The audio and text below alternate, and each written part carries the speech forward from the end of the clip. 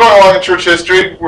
Last week, for those of you that weren't here, because I know there's a spate of you, last week we talked about the beginnings of the French Revolution, amongst other things.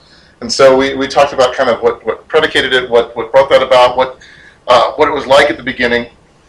This week we're going to continue talking a little bit about it and what it began to morph into as it went along.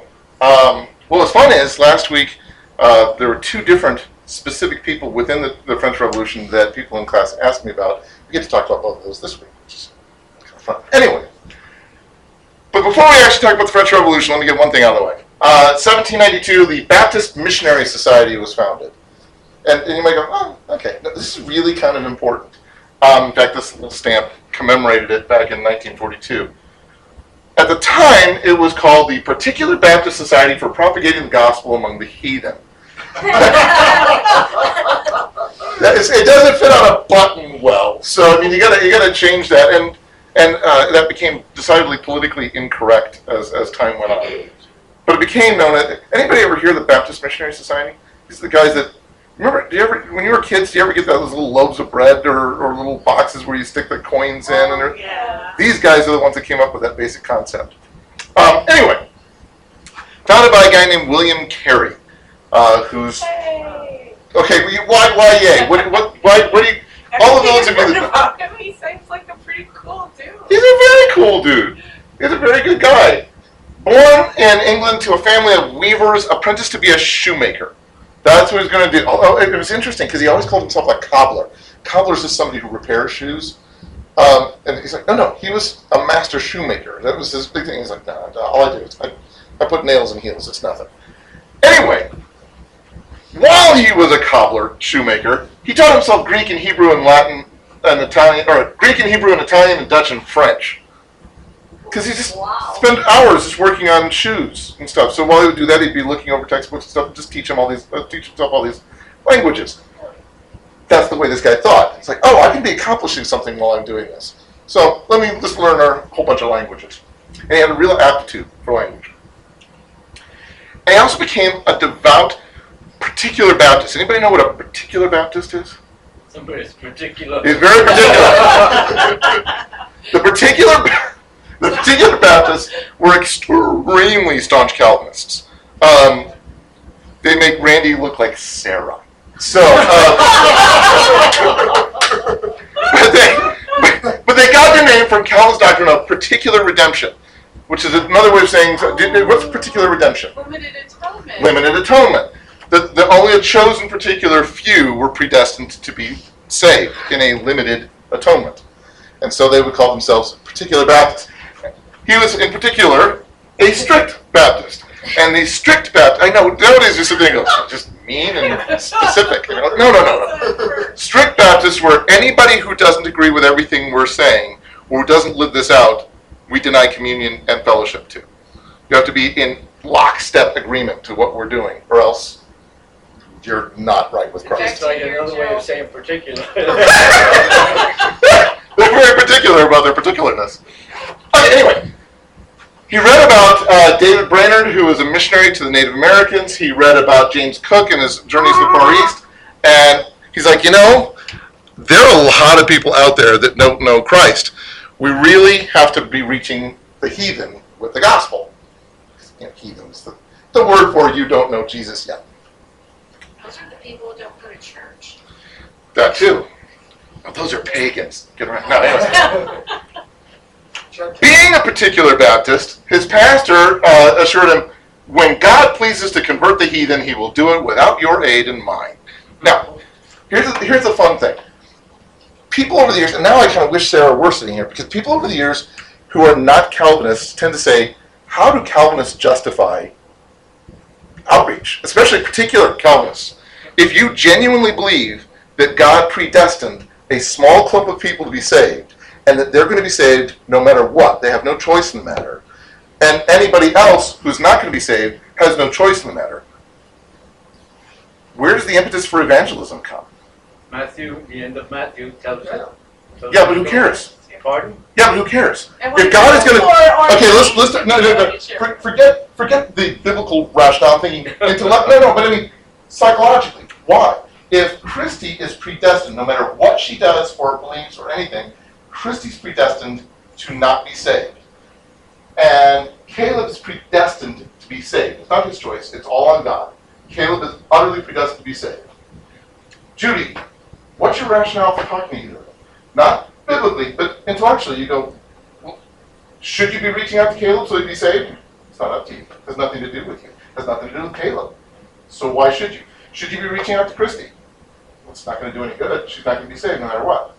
You understand what I'm saying? In terms of the concern that the people who don't quite understand Calvinism, they're like, well, why would you? Now the answer, yes, of course it is. Well, because the Bible tells us to. Right, but isn't that just some kind of goofy mummery game? I mean, it's why do this if he's already going to be saved no matter what anybody does, and she's already never going to be saved no matter what anybody does? Why do anything? Well, maybe you're the one that's been predestined to share the good news. Ding! Yes! Thank you for playing. Because his friend Andrew Fuller wrote a book, The Gospel Worthy of All Acceptation. Because they were good at these catchy titles. Arguing that men have a moral obligation to make a choice, to accept the gospel, even though that choice is itself predestined. Your choice is predestined. It's not really up to you. And yet, you have a moral obligation to make that choice, insofar as you understand it to be a choice. And missionaries are God's means to enable you to make that choice. And he's the one who's predestining those missionaries to go help you make that choice. So, Judy sits there and goes, it doesn't make any difference whether I talk to Caleb or Christy or not. God's going to do whatever he's going to do anyway.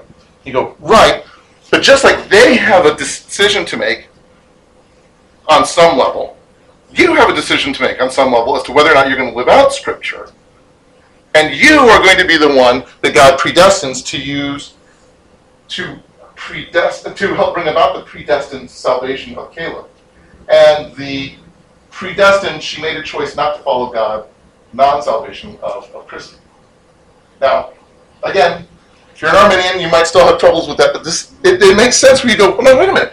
No, it isn't a matter of I have to go share the gospel because I'm the one making a difference. And if I don't, people who would have accepted Christ are never going to hear about Christ and they're going to die. Good Calvinists will go, well, you're talking bunny talk. That doesn't make any sense. No, you're not going to go and change reality by what you do. You're not going to save somebody who otherwise wouldn't have been saved. Like, it's up to you guys. This is up to God, not you. But you have a responsibility. How do you learn now that you're the predestined one to do it? Okay, a good this is also something you get into like weird, wacky cults. In like the Jehovah's Witnesses, there's a whole subculture within the Jehovah's Witnesses of we've got to figure out which one of us are part of the 144,000 who are actually being saved. So if you ever see a Kingdom Hall service when they take communion, they'll pass around the communion plate.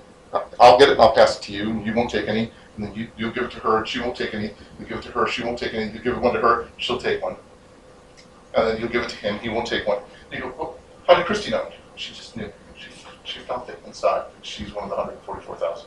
A good Calvinist would say, no. That's an utter misunderstanding of this. If I have been changed by God, if God has given me His Holy Spirit and His direction and His ability to make that choice that I couldn't have otherwise made on my own, if God has given me that faith as a gift from Him to be able to make a decision for Christ, then yes, I was predestined for that. If I have become a Christian, I must have always been predestined to have been a Christian. So it's not like some weird cultic thing where you go, I feel like I'm saved, therefore I'm the only one that is. No. It's using the biblical rationales of, if you believe in your heart and confess with your lips that Jesus Christ is Lord, you're saved. That's the way that works. Which is interesting because it's exactly the way an Arminian would say that he's saved, except he may not specify that I have been predestined to have been. But you just go, how do you know you're saved? Believe in my heart, confessed with my lips, and dude, Bible. And this is what a good Calvinist would say. Dude, Bible. What's up?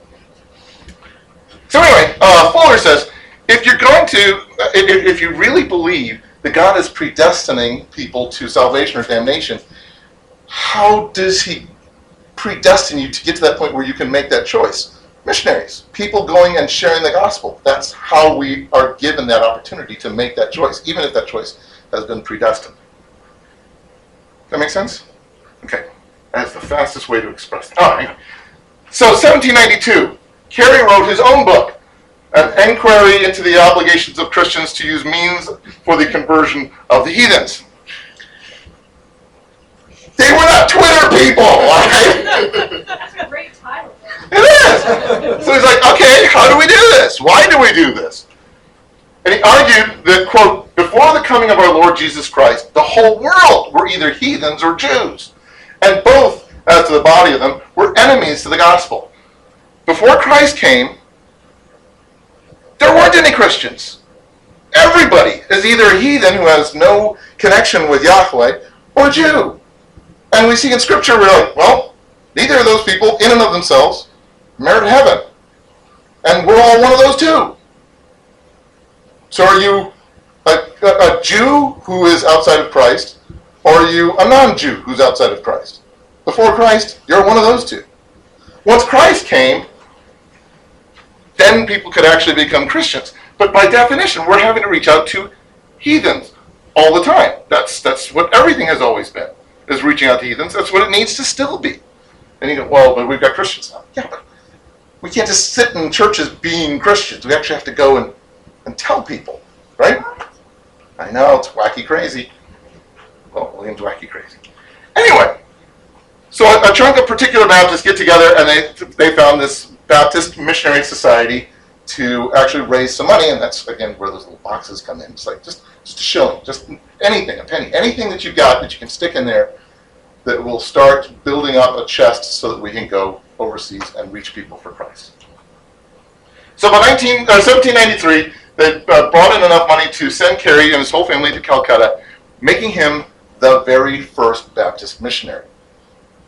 Which is kind of important, especially since the Baptists kind of went, dude, we're totally doing this whole missionary thing. You know, kind of leaving everybody else in our dust about being missionaries over time.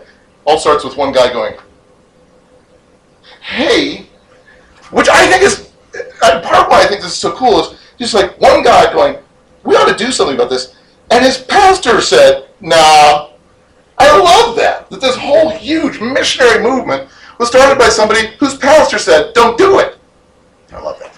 Moravians were a long time before this, though. Yep. Remember we talked about the Moravians. Yeah. Did he choose Calcutta because of the other guy that had the mission in Calcutta? Yeah, it's kind of, well, the Lutheran, We talked about that.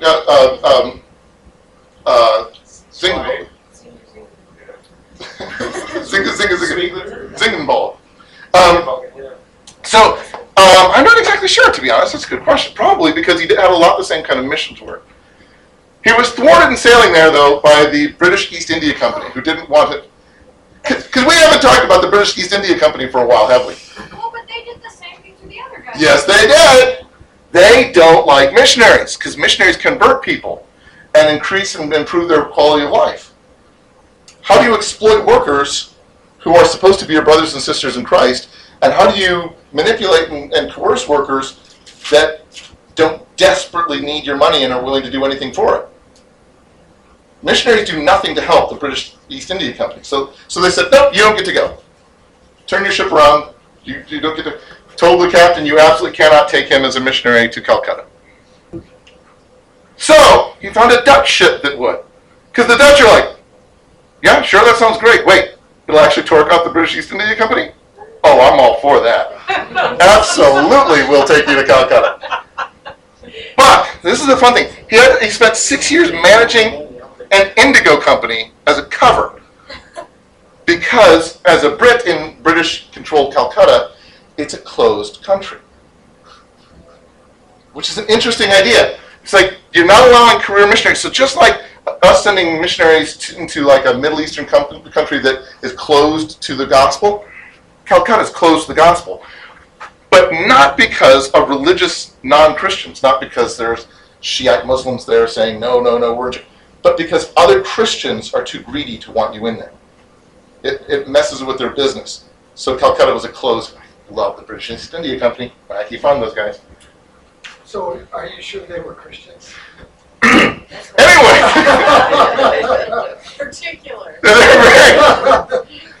I think there were 3 members of the British East India Company that are Christian. They were born in England, so yes. They saw themselves as that. So it took 7 years before the missionary movement got their first convert.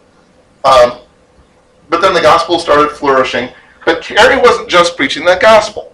Again, much like all the other ones that we've been talking about in India, he said, no, wait a minute. I can't sit here in India and just preach the gospel. I have to change the environment. They fought against the caste system. They're like, this whole idea that some people are just inherently better than others, that brothers and sisters in Christ cannot interact with one another because one is of a different caste. No, there's no Jew or Greek, no slave or free, no male or female. No, you can't do that in Christ. And so he fought against this, saying, no, all human beings are brothers and sisters in the same family. The guy who became their first convert, if I remember correctly, I think his daughter ended up marrying cross-caste and causing a huge scandal. He also worked with the Governor General, John Short, ended up becoming the president of the British and Foreign Bible Society that made sure that they distributed Bibles all around the world. So this guy was in the zone to help. To stop the practices of infant sacrifice on sati. Anybody know what sati is? What is that? That's when a man dies, his wife is supposed to throw herself on his funeral pyre. That's exactly right. That's perfectly. If you've ever read Around the World in 80 Days, you know what sati is. So it's the widow is supposed to throw herself on her husband's funeral pyre, because what life can you possibly have after your husband's dead? I mean, seriously, you're just The widow's supposed to kill herself? yeah, nastily. In a horrible way. Yeah, not just kill yourself, but I mean, burning to death is what we did to heretics that we really didn't like and we wanted them to die badly. You know, yeah, do that voluntarily. No. So they did that for the kids too? Kids. No. Did I say kids? You said infant Oh, sacrifice. infant sacrifice. Oh, yeah, that's different. Infant sacrifice. They would sacrifice infants to various Hindu gods, various things like Kali and stuff. Okay. That's a different These thing. there were Christians that were doing that? Oh, yeah. Well, okay, because what part? Yeah, what part is cultural? What part is religious? In China, remember when the Jesuits got in trouble because they're like, well, yeah, we'll do the whole parade thing with you to honor ancestors. I mean, that's an important part of your year is to do this parade down the street to honor ancestors and stuff.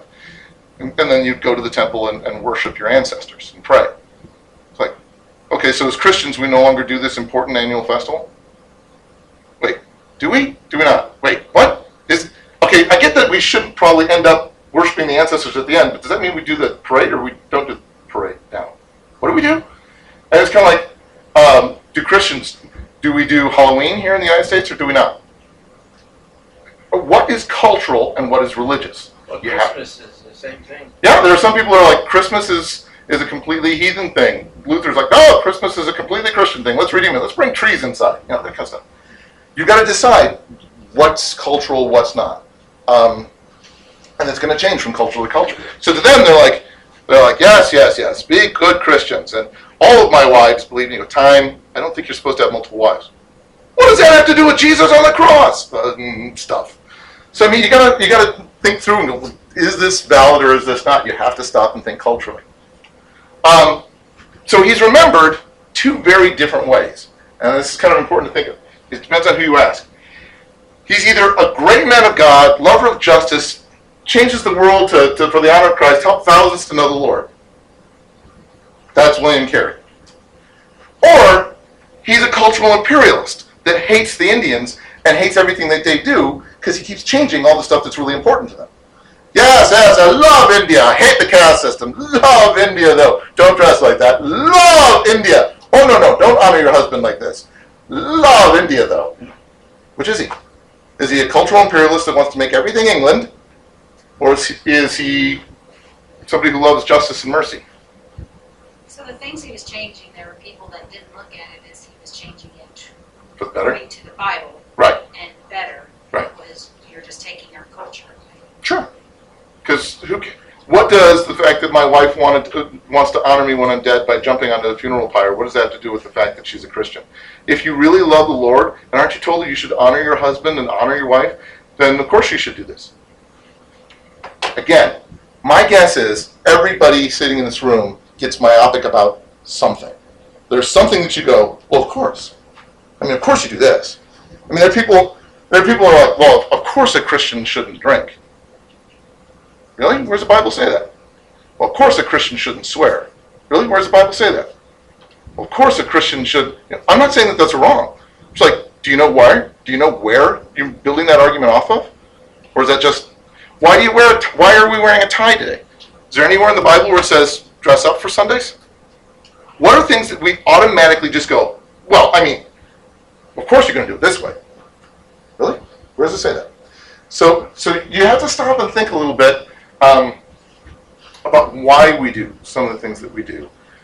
And our almost everything in terms of the way we do it on a Sunday morning in a service is not the way anybody would have done it in the Bible. Which doesn't mean it's wrong, but all the stuff that we automatically process as a worship service, yeah, that's not the way Jesus would have processed a worship service. That we do it that way is not necessarily wrong.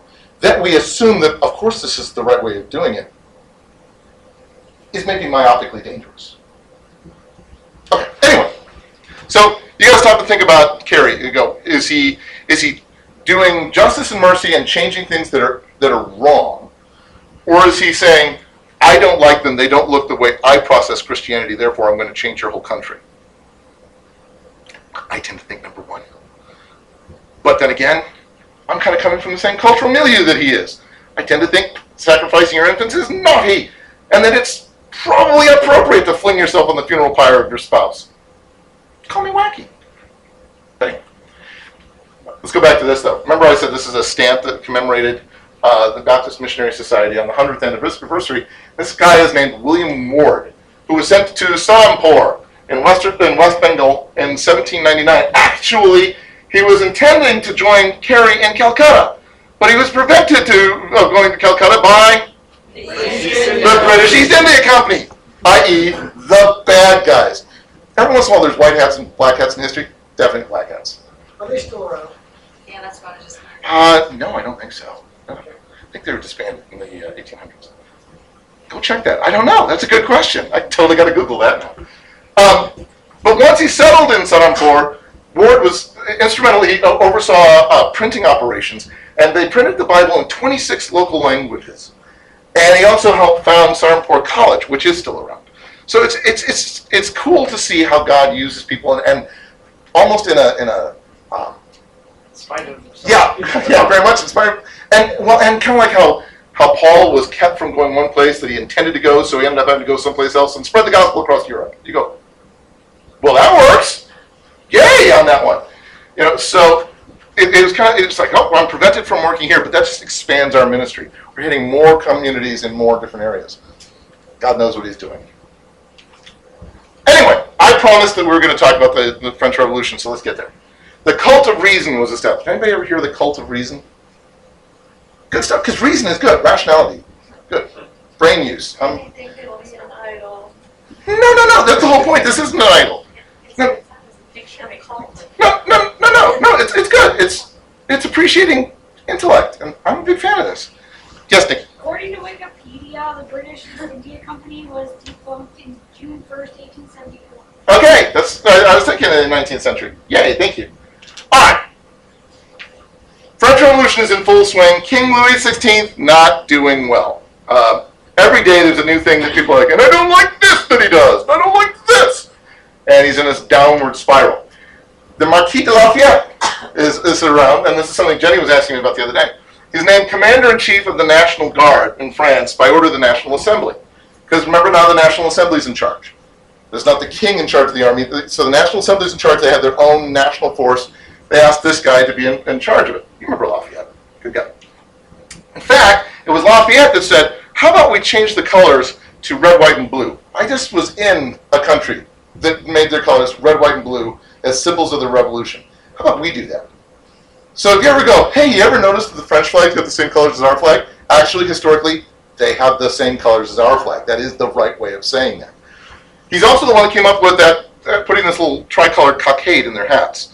You ever see that in French Revolution pictures where they got this little ribbon sitting in their hats? You go, yeah, that's Lafayette's idea. I like Lafayette.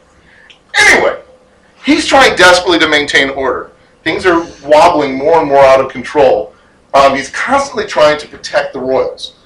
Not that he's a royalist, but he's like, my job is to make sure everything runs smoothly. I want revolution, but I don't want, it shouldn't be a bloody revolution. It should be like what we tried to do in America, where we said, hey, let's just not do this English thing anymore. There was one point where Marie Antoinette went out on her balcony to address the crowd, and several people in the crowd started shouting, shooter, shooter, shooter, killer. Marquis de Lafayette approached the Queen and kissed her hand, showing her respect in front of everybody. Everybody loved Lafayette. Everybody respected him, and they're all, shooter, shooter, shooter. He walks over and treats her with respect and says, she's our queen. You show some respect. And the whole crowd goes, okay, he's cool. It was like, seriously, one kiss on a hand, pivot point, changed everything for that day, because he's just like, simple act of respect. Pardon me? For that. Well, yeah, but, well, I mean, yeah, she still got her head chopped off later, but that's another day. Wherever he went, because he was the one I thought was like a rock star here in the U.S. People just adored him. Yeah. And he went there, and everybody's just like, okay, he's like a war hero. He's way cool. He's like, thank you. In fact, remember that Declaration of Rights for Man and the Citizen thing? Lafayette's the guy that did kind of push that through. He wrote most of it and pushed. Yeah, he's really cool. Anyway, unfortunately, there's a new voice rising in the revolution. Anybody know who this is? Robespierre. Maximilian Everybody booing? Yes, you understand Robespierre. Gifted speaker. And they call for violence and terrorism and the death to the monarchs. He gets very popular in the National Assembly amongst various crowds, except for Lafayette. Lafayette sits there and goes, okay, no, this is terrorism. I say we arrest Robespierre and his little band of people because they're rabble-rousing at a time when what we're trying to do is bring order. Because remember, the king has done a lousy job the last couple of years. People are rioting and starving the streets. We need to bring order. We need to make this work. Robespierre is just pandering to fear. What we don't need is a demagogue in political power just because people are scared of terrorism. If you can't apply that today, you're not working. But since Lafayette was in charge of, he had custody over the royals, and since Louis almost slipped out of the country at one point, sneakily they caught him and they brought him back, but he almost got out of the country. Robespierre goes, well, I wonder how that happened in Lafayette's watch. Apparently Lafayette says, no, we need to protect our monarchs. Lafayette says, hey, let me help Louis out of the country. Lafayette's like, I didn't have anything to do with that. I'm the guy that brought him back. Robespierre's like, traitor. I think we call Lafayette. Who should be arrested? Not me. I'm the one just serving the people. Lafayette's the one that was trying to sneak your king out of the country and save the monarchy and bring that all back. Remember when people were starving in the streets? That's Lafayette's fault! And Lafayette was forced to resign. So you go, wait, you're the only sane person of this whole group. Please don't make him resign. Nope, he's gone. So Robespierre says, that's it, we're abolishing the monarchy. And everybody's like, okay, so they abolished the monarchy September 21st, 1792, and September 22nd was officially labeled Day 1. There's a new calendar, new months, 10-day week, and it's Day 1 of the new calendar, the day after we finally got rid of those monarchs. First French Republic began its rule, and one of its first actions was to establish the cult of reason. Because we need to de-Christianize France. We need to get rid of all those trappings, because the church is part of the problem. That is what has dragged us down. So we need to get rid of the worship of God. So the French people are supposed to worship reason, mental faculties, not as a god. This is not an idol. They're very clear about this. But it's a way of elevating humanity to the level of being worthy of worship. We are worthy of worship in that we have reason. We have mental faculties. If you're going to worship something, worship humanity. Do you ever run into this in any way nowadays? We just watched the thing on Gene Roddenberry the other day, and you're like, yeah, this is pretty much Gene Roddenberry all over the place. As one of the people put it, in France, there would be only one God, the people. That's the God of France. So, all elements of religion are supposed to be destroyed. Churches are desecrated, clergy put to death by the hundreds. Crosses are removed from all cemeteries, all graves. And over the gates of the cemeteries was placed a plaque that says, "Death is an eternal sleep." You remove every trapping of Christianity. If there's a cross anywhere in France, burn it. Because if you really want health and stability, remove God from the equation. Isn't that what Ben Franklin said the other day? Oh wait, no, this is the opposite of what Ben Franklin said the other day. Bacchanals are held throughout the land, wild revelry, drunkenness, sex, because we're free from all those moral constraints of religion that has held us back all these years. In fact, at the Festival of Reason, prostitutes were dressed like the goddess of reason and paid to have sex on the altars of desecrated churches, including Notre Dame. Even the wife of one of the Republic's leaders, a woman named Sophie, who's the wife of the guy who would actually coin the phrase liberty, equality, fraternity. You ever hear that related to the... Yeah, that's this guy. His wife dressed sleazily in a transparent toga and led the procession up to Notre Dame, accepting kisses and caresses from anybody who expressed interest in her. And the Master of Ceremonies declared, "Long live the Republic, long live reason, down with fanaticism," because there's nothing fanatical about the French Revolution. And we have abandoned our inanimate idols for reason, for this animate image, this masterpiece of nature. Because apparently Sophie was a babe. I don't know. That's the French Revolution. That reminds me of the verses in the Proverbs about Sophia stands on the corner shouting. Totally different Sophia. It is unfortunate. Is this Golden where, calf. Yes, very much like the golden calf. is this where they too, like when they have the woman god, isn't it Sophia? Well, oftentimes that's wisdom, and that's a lot of that comes out of Gnosticism, which we talked about a couple hundred years ago, almost literally. But where the early Gnostics, kind of twisting Christianity, were saying that what we're really worshiping is wisdom, and so we need this kind of esoteric hidden wisdom. They can name it Sophia. Okay. In fact, ironically, it was Simon Magus. You remember from Acts, the one who's like, "Hey, I'll give you money if you show me how to do these magic tricks you guys are doing." Simon Magus created his own Gnostic cult where he hired a prostitute and called her Sophia and said, "Let's all worship her." Yeah, so it's very similar.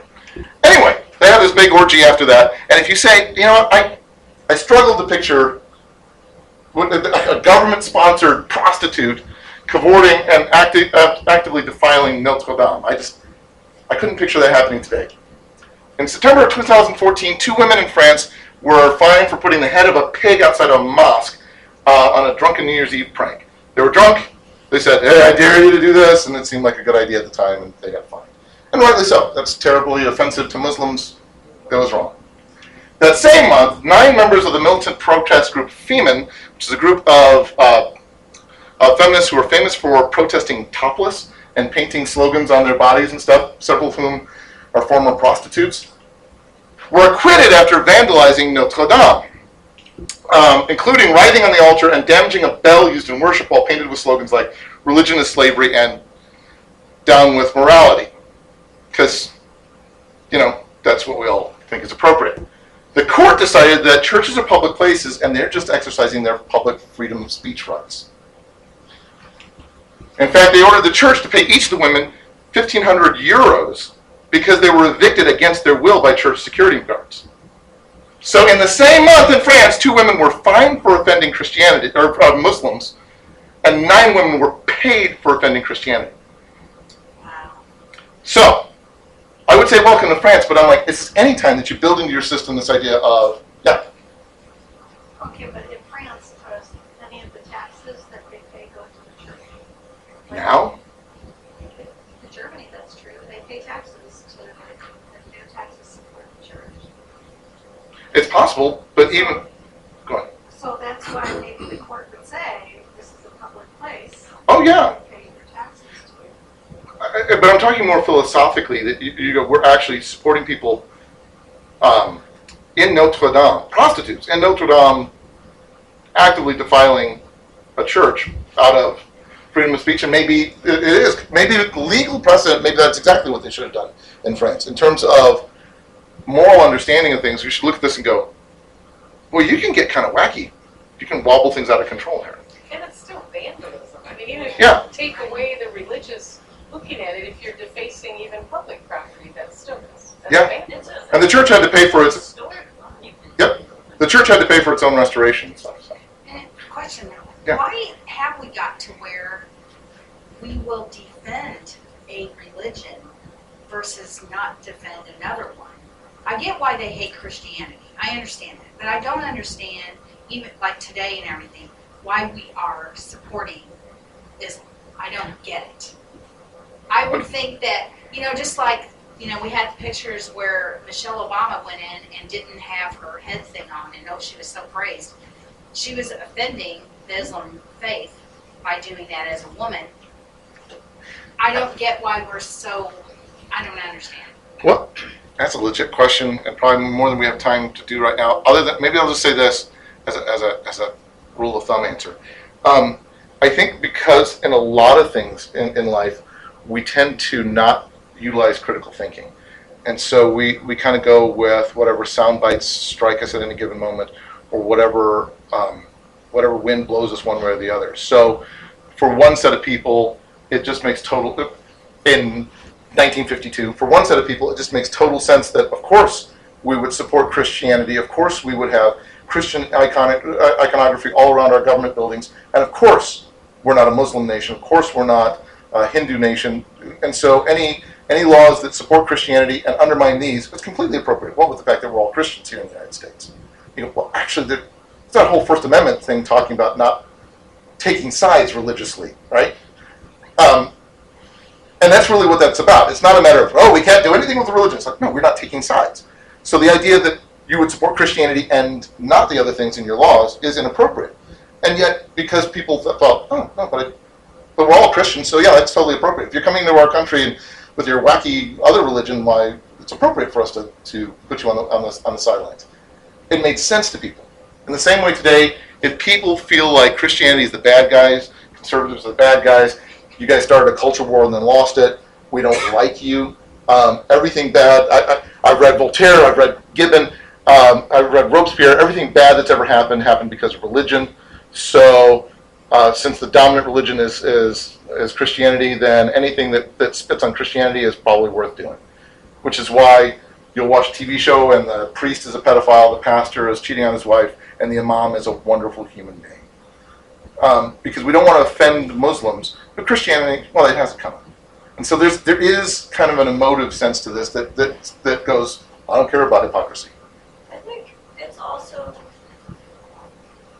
has a lot to do with Christianity, though it's on decline, is still seen as kind of dominant cultural thing, and kind of, I don't know, a source of power, I suppose, for people in our country, whereas Muslims are viewed as a minority group, like they're the underdogs, they're like so if people But there's that perception, exactly, yeah. yeah, and so if people see, I don't know. No, I think you're right. Is that they're seen as kind of the big dogs that have it coming. They've lorded it over other people enough, and these are the people we need to support and encourage. In that respect, it can even be seen relatively value neutrally as I'm just trying to level the playing field, give these guys a shot and pull these guys down. Anyway. End of the year, Louis was tried and found guilty of high treason and crimes against France. They're a little nebulous, but he's clearly guilty. So Robespierre called for his execution. He's been calling for his execution since September 21st. But the assembly said, can we at least give him a trial before we kill him? Robespierre said, fine. So Louis dies by the guillotine in January of 1793. Marie Antoinette executed the same year, a little bit later on. And as French historian Jules Michelet said later on, if we accept the proposition that one person can be sacrificed for the happiness of the many, it will soon be demonstrated that 2 or 3 or more could also be sacrificed for the happiness of the many. little by little, we'll find reasons for sacrificing the many for the happiness of the many, and we'll think it's a bargain. Think that through. It's like, whoa, we killed 60% of our people to make the majority of our people happy. Do math, man. I don't think you understand what you're talking about. In fact, the deaths were the beginning of something that was called the Reign of Terror. Heard of this before? We talk about that in American English now. We go, it's a reign of terror. Stop and think for just a second. Forget the idiom. Stop and think about what that meant when it was originally. The king is no longer reigning. Terror reigns in our country now. There's no king, just horror. That's the country. It reminds me of the quote that, like, without law, life is nasty, brutish, and short. That's exactly what it was. Loss of morality from removing church structure and things. Everything just totally falling apart. There's violent protests in the streets, counter-revolutions all over the place. It was literally a time when the streets ran red with blood. It was just horror after horror after horror. And Lafayette's sitting there watching from a distance going, I can't do anything. I just have to watch my country fall apart. Well, does he also have to be free? Oh, yeah. Yeah. Was Well, there that's- a double advisory against France? Sort of. So, 1794, the cult of the Supreme Being was founded, which is a little different. Robespierre says, okay, we do need some order. I think we went too far. I wasn't a huge fan of that cult of reason thing anyway, and it's devolved into this chaos. So tell you what, this time let's have a deity. Let's actually have a god. Not a Christian god. No, this has nothing to do with Christianity. I'm a deist. So it's not a Christian. What? He volunteer himself. Sort of. I just want the parts of religion that control the masses. So, there is a deity, but he's completely distant. It's completely distant and unknowable. In fact, because the human soul is immortal, we can reach that deity, we can attain stuff by adhering to the one quality we can attribute to the deity. What's the one thing that we do know about God? Virtue. Defined in the classical Roman sense, personal honor and fidelity to the state. How convenient. No, it makes sense. Read Voltaire. I mean, it makes total sense. So yeah, you are a good member of the cult of the Supreme Being if you. We'll do sermons where we talk about how important it is to support the state, and you need to honor your agreements, and you need to have personal integrity. I mean, we're not going to quote scripture because that's for Christians. There's no Christianity. And the leader of the cult of reason, those are all executed, and the new leader of the cult of the Supreme Being is Robespierre. They There it is. executed everyone from the cult of reason. Yeah, because that was obviously a mistake. But we've never supported that as the assembly. That was other people. You know, I thought I remembered that. No, never happened. Read 1984. Never happened. Read Animal Farm. No, we've heard about it. The new law of the land allows for trials and executions trials without juries and executions without trials. And when they did try people, they tried them in batches, like 20, 50 people. They go, okay, yeah, you're all on the list, therefore you're all guilty. And Robespierre has the authority to kill anybody he wants to kill. Has more authority than a king ever had. One of his fellow revolutionaries even said, it's not enough for him to be the master, he has to be the god. Has anybody tried to assassinate him? Well, funny you ask. Yeah, he didn't end too well. Yeah, Robespierre pushed it too far, and people are like, nope. His own people began to suspect, was this all just to get yourself into power? All these years that you've been preaching revolution and all the common men are all equal, is this just so that you're the big pig? Is that some pigs are more equal than others? Is that, read Animal Farm. So is that really where we're going with this? You just wanted the throne for yourself, so that he was charged with tyranny, charged with being a dictator. And Robespierre, who had always been really good at speeches, did the single dumbest speech he's ever given. Went before the assembly and said, this is just a great big conspiracy, vast right-wing conspiracy against me. Look, it's a horrible thing. That's it, you're all standing against me. Which, of course, is going to sway the National Assembly, right? They're all going to go, well, he's right. No! So the Assembly called for Robespierre's arrest. So he tried to kill himself, but accidentally only blew off the bottom of his jaw. Well, you got to be careful. If you stick a pistol, especially they're long, if you stick a pistol under your jaw, you better hit the brain, otherwise it's just going to be really unpleasant. He was in massive pain with a bandage wrapped around his jaw, holding it together. So he died screaming in pain at the guillotine, because as they put his head up there, the guy ripped off the bandage, and he's just like screaming and horror and pain, and then they killed him. That's how he died.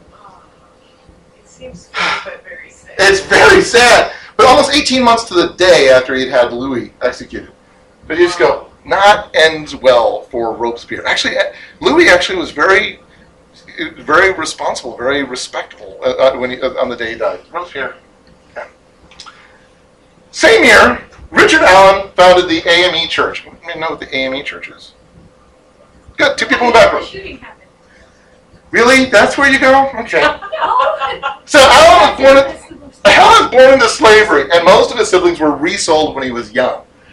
But the guy who held the slaves actually said, it's okay if you guys go to church. So he attended a local Methodist Bible study and eventually started evangelizing other slaves. And he was able to purchase his freedom by the time he was at age 20, because again, his master, somebody came along and said, slavery is bad, and his master's like, I think you're right. If you guys want to purchase your freedom, just pay me back for what I spent. So he was able to purchase his freedom, began attending classes to be a preacher. In fact, do you remember when we talked about that Christmas conference in 1784 where Francis Asbury was ordained as the bishop, and then Asbury went and licensed a whole bunch of other preachers? By the way, this month's issue of Christian History, the cover story, Francis Asbury. You guys know all about Francis Asbury because, Sunday school. So he was actually at this conference when Asbury is licensing all sorts of new preachers, including Allen, which is cool. That he's just like, no, yeah, you are totally licensed. Go be a circuit riding preacher. Knock yourself out. Instead of doing circuit riding, though, he's like, I really think I need to be centralized. So he went to St. George's Methodist Episcopal Church in Philadelphia. And I got to talk about that real quickly. Philadelphia is this big Episcopal, because it used to be Anglican, but you can't be Anglican anymore, because Anglican means Church of England. And you're not part of Church of England anymore, so now you have to find another name for it, so now you're Episcopals. So they're a big Episcopal area, and that the Methodist movement is growing within the Episcopals, but it's not seen as its own church yet by most people. Therefore, to emphasize that your local church is an Episcopal church that embraces Methodism, you are a Methodist Episcopal church. I say that because when I say Methodist Episcopal, people are like, what, did they merge? Like, no, this is a name from before they ever split. So, anyway. And he began leading segregated early morning services for the black congregants. And so he got to actually lead some of that. 1787, he and a guy named Absalom Jones moved the black congregation out of the church when one Sunday all the African Americans in the congregation were shoved into a new back balcony section, forcibly by the ushers. They're like, you can't sit with anybody else, you have to go over here. Okay, you've had us having segregated early morning services, now we can't even sit in the same room with you guys. You do understand, we're brothers in Christ. And so they're finally like, you know what, we're leaving. This is, at best, this is counterproductive to the whole we're trying to grow in Christ and grow closer to our brothers and sisters. And so they start their own congregation, forming the Free African Society. This is actually in Philadelphia, so people plaque about the Free African Society. Anyway, 1792, they incorporated as the African Episcopal Church of St. Thomas. 1794, they renovated an old blacksmith's building to become the first church building, and they called themselves the African Methodist Episcopal Church, the AME. And that's the beginning. That's the first, well, Harold. The other week we talked about the first specifically African American congregation. So this is not the first African American congregation, but it's going to grow here in a sec. 1799, Allen's officially ordained as a Methodist pastor, which is different than a preacher. A preacher can go around and preach different places, but you're going to be the shepherd of a congregation. By Francis Asbury, again, cover story. 1816, they're like, okay, even though Asbury's been way cool about everything we do, we have to pass by panels of white bishops in a predominantly white denomination. And instead of actually giving us a feeling of autonomy and of respect, the fact that we are seen as that black church we want to support, or that black church we don't want to support, keeps emphasizing our differences here, and that's contrary to what we were trying to do in the first place. We're trying to have a place where we don't have to focus on racial issues in that respect. When they obviously we're ignorant of racial issues, but we want a place where we can focus on growing in the Lord and not have to keep saying, yes, that's right, I am a different color. So they decided to start their own denomination. They took 4 different black congregations in 4 different cities to form the African Methodist Episcopal Church, the first specifically black denomination. So that's why they're bringing this up as something important. All that started in 92, but specifically that church, 1794. I like this logo because it kind of tells its own story. First off, the colors, the red, black, and green, have become associated with Africa, right? Anybody know where that came from? Where that started? Well, in large part, civil rights leader Marcus Garvey creating the Pan-African flag in 1920, saying, we have our own culture. I mean, yes, disparate tribes, different places on a continent, but I want a sense of cultural identity. And each of the colors means something. It's pointing to different things. But the idea of saying, it's not just red, white, and blue, and it's not anti-red, white, and blue, but can we see ourselves not as this tribe and that tribe and these people and those people and frees and slaves? Can we see each other as part of the cultural identity of that continent? Can we see ourselves as part of one larger unit? So the colors are pointing back to that. And the anvil is pointing back to the blacksmith shop where they started in. But more than that, I love this. According to their website, in the blacksmith shop was an anvil used to pound and shape metal ores into a usable and functioning object. And as any blacksmith will tell you, hammers may wear down, and many a man may lose his life to the exhaustion from the hard work of being a blacksmith. But the anvil never fails. A man only need to purchase one in his or her entire lifetime, and it continues to last through many lifetimes.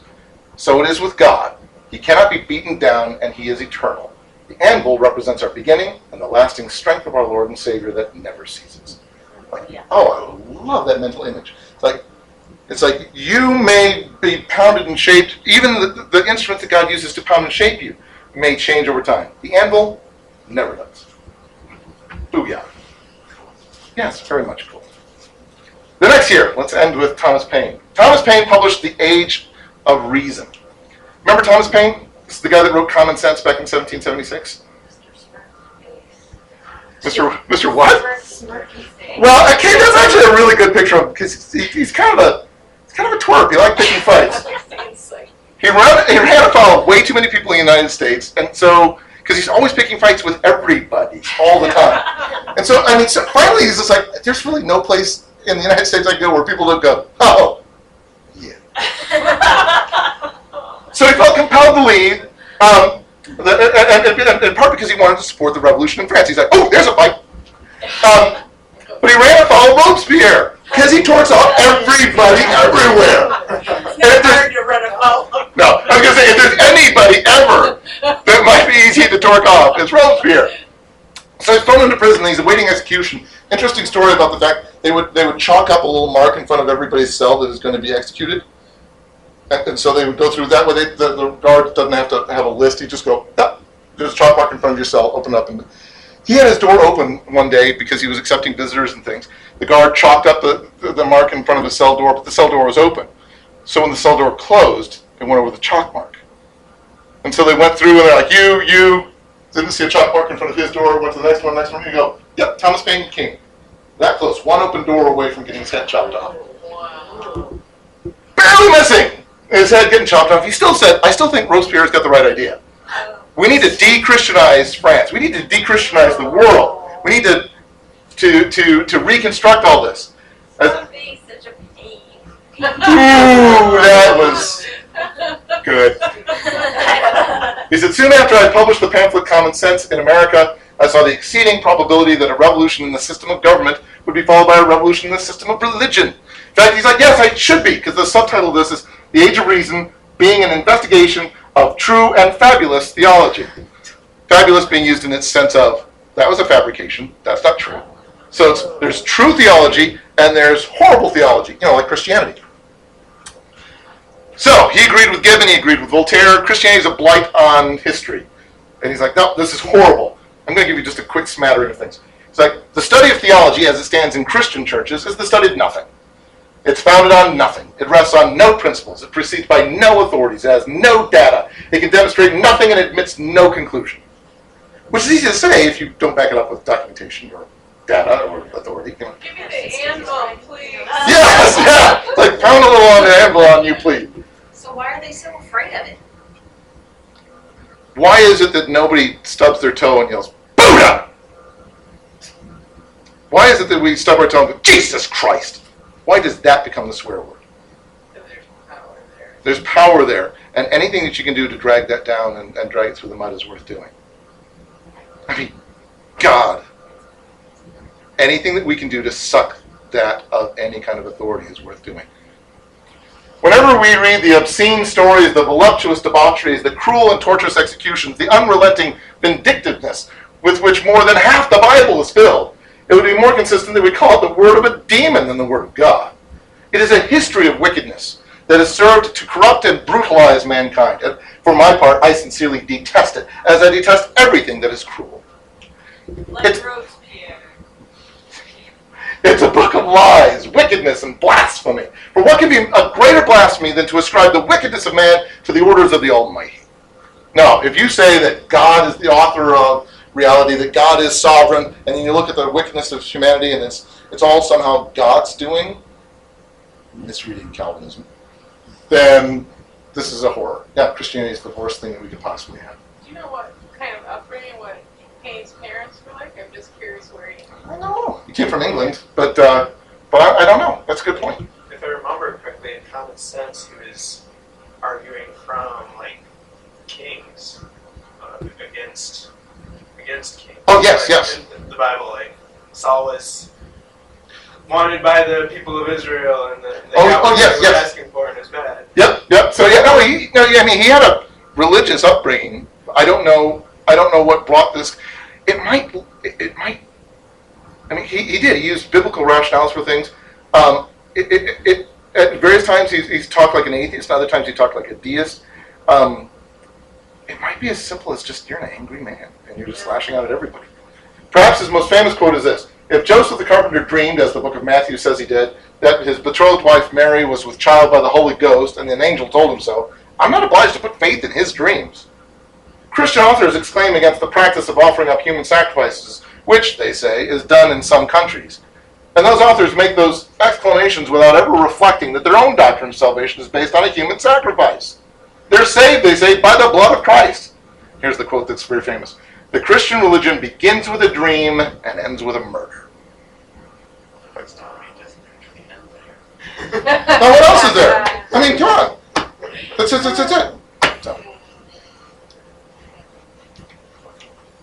So the book was not popular, strangely enough. Not a lot of people liked it. Book publishers were fined for producing it. Ben Franklin was among the people who were the loudest opponents. He said, "Without the belief of a providence that takes cognizance of, guards and guides, and may favor particular persons, there's no motive to worship a deity, to fear its displeasure, to pray for its protection. Think how great a proportion of mankind consists of weak and ignorant men and women, and of inexperienced and inconsiderate youth of both sexes, who have need of the motives of religion to restrain them from vice, to support their virtue, and retain them in the practice of it till it becomes habitual, which is the great point for its security." You almost hear him saying, "Have you been to France?" And perhaps you're indebted to her originally. That is, to your religious education. That's why you have any sense of morality at all. For the habits of virtue upon which you now justly value yourself. If men are so wicked with religion, what would they be without it? Go back to Well, France. again, have you seen France? That changed once the 19th century kicked in, though. The book started becoming popular amongst revolutionaries, and this is kind of another answer to some of the questions we've had. Once you have these lower class, frustrated workers in the Industrial Revolution that find themselves thwarted by the man and all power structures, then you want to overthrow the man and all power structures. So you say, down with government! And religion, that's holding us down. Anything that I see as holding us down with them, which is not to say that churches didn't do a horrible job. Or, I mean, fill in the blank. Throughout history, what revolution, what civil rights movement, what civil war, what Has there ever been a movement of man, even ones that were utterly justified, has there ever been one where there weren't people saying, who else can we throw on this fire? Right? And there's always been stuff where you sit there and you go, yeah. And Floyd! It's like, what? What did Floyd do? I never liked him. But if we're burning everything, let's burn that too. Did many people living through the French Revolution, I mean, they had it, seeing the Notre Dame desecrated like that, they must have thought end times. You know? Mhm. I mean, it sounds so apocalyptic and so. Yeah. And there were a lot. Abomination and possible. Yeah. And there were a lot of people in France writing that. Unfortunately, a lot of them were getting killed. Uh-huh. So, I mean, and again, realize it wasn't until Vietnam that we had a televised war, right? Even World War II and Korea, we barely talked about with Americans. But World War II, there were heavily edited newsreels and stuff. It was the late 1960s before America had a sense of what's actually going on in the war. How many people in the world actually understood what was going on in the French Revolution? How many just heard, hey, by the way, the French are having a revolution? By the way, hard stuff is happening. Really? You know, my crops are coming in. Oh, good. It's so distant. But this whole religion is part of the power structure. It's an opiate of the masses, the sort of thing that Marx brings out then later on, going, aha, let's trot out religion as part of the problem. That Hitler trotted out, hey, religion's part of the problem. Lenin brought out, hey, religion's part of the problem. Yeah, let me downplay, just like the British East India Company, anything about religion that might actually undermine what we're trying to do here. And let's emulate France. Let's emulate their revolution and their liberation of the lower class. Don't you want to be liberated? Don't you want your class, your group, your gender, whatever, to be liberated? And you go, well, yeah. Well, then join us in burning Floyd. I want my gender to be liberated. I think women have been oppressed. Then burn Floyd. Yeah, okay, but that's the sort of thing that happens. When Richard Carlisle was arrested and tried, he was a guy who was a big proponent of freedom of speech, so he consciously was trying to push the envelope. When he published the book in 1818, sales went from a bare trickle to 4,000 in a couple months because the case was publicized. So, like, excerpts from the book were in the newspaper. The whole book was read into court records, and so it became a matter of public record. All of a sudden, everybody's like, well, I gotta read this.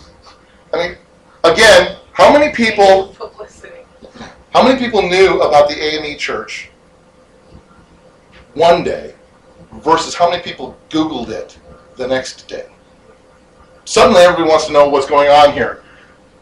Here, they're like, what's an age of reason? Let me Google. Let me Google Age of Reason and find this thing.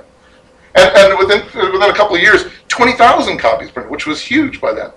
Which means that it eventually became hip and intellectual to openly despise Christianity. And to read this and go, well, because I'm an intellectual, I know this stuff. 1796, he published a scathing letter to George Washington saying, you're not a human being, you jerk. Because he thought, I think Washington turned me over to Robespierre, because Robespierre is a class act. Washington must have told him to arrest me. Washington's like, What? okay, Washington's sitting there going, I didn't even know anything. Nobody convinces Robespierre of anything. Please. Yeah. He's like, the only reason we won the war was because of France. You're a jerk. And nobody in America really appreciated that. Well, with Washington being beloved. And it says something about Paine's character that originally wanted this letter. He's like, I'm writing a snotty letter to Washington. He's like, I want my publisher to print this so everybody could read my snotty letter to Washington. But he originally wrote it to be delivered to Washington on Washington's birthday. I want you to read this on your birthday, how much you stink. James Monroe's like, no, I'm not letting that happen. I'm sorry, no. And you've been staying in my house? You may want to move, because you're just So he was in the U.S. at the time? at the time, yeah. By the time he died in 1809, Paine pretty much alienated everybody. There were a grand total of 6 people at his funeral. And not because of the weather. And not because of the weather, unlike Mozart. But yeah, so you sit there and you go, not a nice person. But again, do you see some flows and some commonalities between this? We need to end. But you see some people who are saying, I'm going to stand up for what's right. I want to stand up for Christianity. I want to make a difference in people's lives. You see people willing to change societies, willing to stand against inequality, stand against caste systems that keep people down, saying race, caste, this should not be things that separate us as Christians. We need to have relationship and family in Christ. And you have other people saying, can we just get rid of this whole religion thing? Because that's really the problem. You go, wait a minute. What has changed things for the good here? It was Carrie, it was Alan. These are people who are going, because of my faith in Christ, I'm going to change the world in a positive way.